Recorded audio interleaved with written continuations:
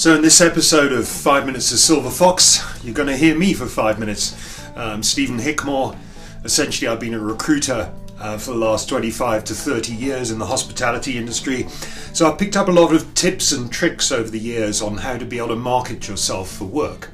I speak to a lot of students, and often those students say to me that they've spent ages sending out 100 or so CVs by email and very rarely get a response, whether it be from a company and a recruiter. There's one fundamental reason why that is that you're not putting yourself out any differently to how others are there. And so you go into this mess of the hundreds of CVs that get put into various different files and not really dealt with. It doesn't really have a personality. So it really starts with, 5 ways perhaps I'm going to talk about of how to market yourself today. So remember that you're your own brand, your own personal brand, and you need to be prepared to go out there, put yourself out there and promote yourself gratuitously to others. Should not be afraid of being able to put yourself out there. It's going a little bit back to the old school ways that we used to do things, by making phone calls, by going to visit potential clients. Now, I always say to people that you've got to learn, if you're going to market yourself, you've got to know your target. So if, for instance, you wanted to be a chef in a Michelin star restaurant, well, you should really be going to visit it and going to have an opportunity to be able to talk to that chef there. Get to know it a little bit, leave a CV with them, offer to do a trial shift, perhaps. And the same goes as well with food and beverage managers in hotels. Go and interview the food and beverage manager if you're a student and say that it's a project, perhaps. That way you can get a chance to be able to talk to a person who could actually have a major influence on your career. So I'm very keen on you go out there and talk to people. You also should be networking. You should be using organizations like Saki, which is for the conference industry, or SA Chefs Association, or any similar organizations where you can go and network with people who could be potential employers. Of course, you've got to make sure you present yourself well. You have to have some confidence. You can't oversell. The first things first, though, you have to present yourself physically very well. So you should make sure you're dressed in an appropriate way. Now, that could be, if you're a chef, that you always advise people to wear their chef's whites. They're 50% of the way there. You look like a chef, so you've got a good chance of being able to be considered to be a chef. Same with managers. I think suit and tie, always. So anyway, that's some of the old school thoughts I've got. But social media marketing is a very important aspect of it. I encourage people to go and look at their social media profile in a very critical way. So self-audit. Go and have a look at your Facebook.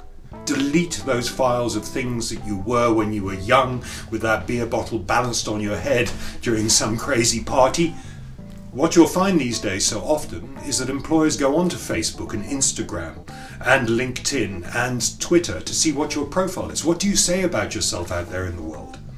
It doesn't have to be serious business every time you put something up, but I think it's important to make sure and think about what your profile is, what you're actually projecting. So I would make sure that you look at specifically LinkedIn, specifically the articles, the people you follow and the other things. Instagram and Facebook, if you're a chef, put up pictures of great food that you've done or occasions you've been at. Start to then make friends or follow or link up with those people that could be an influence in your career. But don't be afraid to be able to look at other methods of being able to promote yourself. You can't just sit back with social media and expect people to notice it. You still got to make that phone call. You still got to get face to face with people. You still got to put that great CV together. But I think with CVs, just on that subject, you need to look and concentrate on the successes that you've had, rather than just purely the places that you've worked. Or alternatively, never download a job description onto that. All it does is tell you duties. But we want to hear what occasions you worked at, or alternatively, what successes you had. Did you reduce the food costs somewhere? Did you do a big function for the president, perhaps? That type of thing. The other thing, I love the new way of doing things. You've got this wonderful online thing. You've got YouTube. You've got ways of being able to put up short little promotional videos. Interview yourself. Do a podcast. Make sure that you add that then onto your digital CV that you send through. You're going to send an email, put a link through to it. Make sure that people see you as a person, rather than a flat piece of paper. I think that's really, really important. Now, if you're going to meet people as well, get a little business card made. They're very cheap. Make sure that it denotes the way that you want to be able to put yourself out there. That's a way of being able to make sure that people remember who you are. But the best way for people to remember who you are is to follow up. So once you've made a connection, send a short email. Make a telephone call for a question every now and then. You don't need to pester people. I'm not advocating that. But you need to make sure that you're well networked out there. So I hope some of these things help.